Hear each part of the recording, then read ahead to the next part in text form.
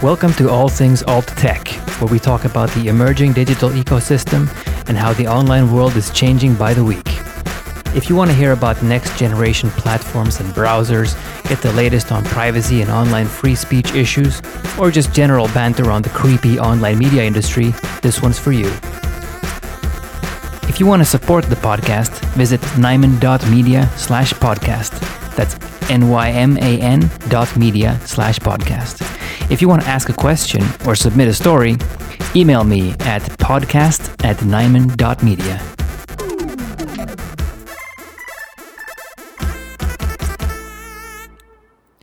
Welcome to the podcast. Today is November 20th, 2019, and today we're going to talk about deplatforming and narrative control on social media. Because, well, first of all, YouTube has a new policy regarding termination of accounts. And the key point is basically that YouTube can now terminate your access if they believe, in their sole discretion, that the provision of their service to you is no longer commercially viable. So in other words, if YouTube thinks that your budding new channel doesn't have legs, they can cut you off entirely, basically. Now, if they apply the policy, or I should say when they do, this policy is going to make YouTube a lot of enemies. And I think YouTube, they have forgotten who actually built the platform and the spirit and the vision that it was built upon, being before Google bought it, that is. So the inspiration for YouTube first came from the Janet Jackson Super Bowl incident back in 2004. You know, when her breast popped out during her performance? Well, basically, the founder noticed that you couldn't really easily find video clips of this online, and that's basically what led to the whole idea of the video sharing site. So it was in large part a way to find kind of obscure and edgy content online, and to some degree also to circumvent the existing media machinery, I guess. Now, YouTube has lost a lot of that original essence, as it were. You know, the original essence being giving everyone their own voice and content being freely available in a simple, free speech manner. So it really used to be YouTube, not CNN-tube, not MSNBC-tube. It was YouTube. Today, it's becoming much more like regular legacy, old-school TV, but online. It's, curated, airbrushed, streamlined content that's safe and palatable for the generic masses. Now, I've mentioned this before, but the whole corporate TV online direction, it shows just such a lack of vision on the part of YouTube. And the management over at YouTube, they don't seem to realize this growing discontent either. Case in point, do you remember the YouTube Rewind video last year?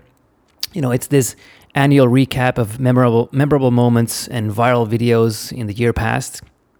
So the latest one was called Everyone Controls Rewind, which on the face of it kind of sticks true to the original YouTube vision, if you ask me. Only the problem was it contained none of the real YouTubers or organic, real videos. It was all this, bland, virtual signaling, agenda-driven, liberal feel-good fluff. And it was presented by Will Smith. Will Smith is not a YouTuber. So, yay, let's make it all about diversity, LGBTQ, XYZ, etc. And it was all this scripted and produced fluff that had nothing to do with real YouTubers. So, if you don't think YouTube management are at least a little bit disconnected, consider this. This is the most disliked video in YouTube's history. 16 million dislikes. Wow. Anyway, getting back to the policies at hand that I opened with here, YouTube can obviously also demonetize videos, which we all know too well. And they can basically do this as they see fit. Let's be honest here. Anyway, when these two policies are combined, they can terminate non-commercially viable channels and they can demonetize videos. These two policies combined are basically an effective way to shut down channels that Google simply doesn't like. They don't like your message, you're demonetized. You don't make enough money, you're off the platform. You see? So if you're a new content creator in particular, and you think you may end up in this boat, you really need to diversify. Now, I have mentioned BitChute in the past, and that's an obvious place to go. Now, granted, some of these new alt tech contenders are very small still, but that's also precisely why you need to contribute to them as a creator. We have to also talk about Facebook in the same context here as well. I mean, Facebook has not been as keen on outright deplatforming as of late, but they are certainly on the censorship bandwagon and the narrative control bandwagon. So Facebook announced only last year that it was working closely with the neoconservative think tank, namely the Atlantic Council. I mean, it's an organization which is largely founded by Saudi Arabia, Israel, and a few other weapons manufacturers out there to kind of fight what they call fake news. Man, I'm so tired of that word.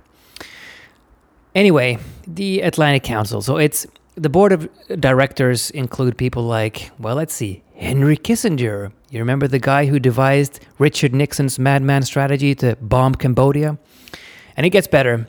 On the board is also other Bush-era people like Condoleezza Rice and Colin Powell. You know, the guy who testified that Iraq had weapons of mass destruction?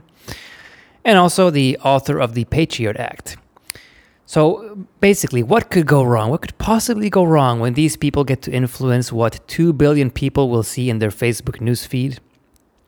So when an organization like the Atlantic Council is controlling the information flow of basically the largest social media platform in the world, congratulations, you have authoritarian censorship on a global level. Now, if you haven't already, I mean, if you're a consumer or a business, you really need to diversify beyond Facebook. Now, I have mentioned Minds.com before as a contender, and one thing that I really discovered only recently was that Facebook now blocks messages containing Minds.com. Not posts, not shares, well, I'm sure they do that too, but if you just do something as simple as send your friend a message mentioning Minds.com, Facebook will basically intervene with a message stating, "We recommend you do not send that message." I mean, this is an outrage. And besides, I mean, you could ask, what does Facebook even have to do with the contents of your messages that you're sending to your friends in the first place? I mean, can you imagine if you were having a conversation on your phone and all of a sudden an operator jumped in and said, "Actually, we don't recommend you say what you're about to say." I mean, it is totally Orwellian, and it's already here. Let's bring Twitter into the mix as well for good measure, because only recently Twitter decided to ban Daniel McAdams. Now, if you don't know who this guy is, he is basically a director of the Ron Paul Institute. And what he did was he was supposedly, the reason why he was banned was he was calling Sean Hannity, the talk show host, a retard. Now, obviously, that's not a very nice thing to say, is it? But let's be honest here. I mean, the word is used all the time by other people. But somehow, that word alone was enough to get McAdams kicked off the Twitter platform. Now, it's obvious that the rules are applied very arbitrarily. In other words, when it's convenient for the wokesters over at Twitter. Now, taking a bit of a step back here, why in the world does using a certain word mean that you should be silenced and lose your entire voice, though? I mean, we should be very careful not to start accepting this nonsense as the norm. So let's not allow this Orwellianism to become normalized. Please and thank you. On a bit of a side note here, I noticed just now that an email provider I've been using was blocking messages I was saying. That was blocking my emails when they contained the word Bitcoin. Now, this is also disconcerting to say the least. So you can see that this narrative control, the censorship, stretches also way, way, way past just the social networks. It's also made its way into email providers. You might want to have a look at yours as well. See what make a few experiments to see what happens. If you can find similar instances, it would be interesting to hear about. Anyway, we can see where all this is going, and basically, if you're on the wrong side of any issue, you could raise the ire of the wokester police, and you could be in danger of being deplatformed. Now, so far, this is only affecting people and pages with larger followings, but this could change. I mean, I mentioned at the very top how YouTube is changing their policies, and those policies will obviously affect smaller channels as well. So I think what will happen going forward is, well, it's largely up to the regulators. And to some degree, actually to a large degree, it's up to the outcome of the 2020 election in the US. Now, the reason why I say this is because there are contenders such as Liz Warren, who has spoken up against big tech. So she wants to break up big tech. I don't know how that would work, but that's what she's talking about. But she's no outspoken free speech advocate. And let's face it, she doesn't quite get tech. Let's be honest here. Trump, on the other hand, he has a real beef with Google, and actually rightly so. Whatever you might think of him as a president, he is right about Google being a real danger to free speech and to corrupting the information flow in society. It's a grandiose statement, but that is really true.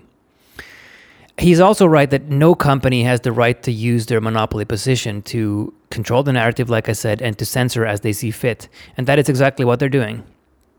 I mean, we talk about election interference as well, but you really need to look no further than big tech for this.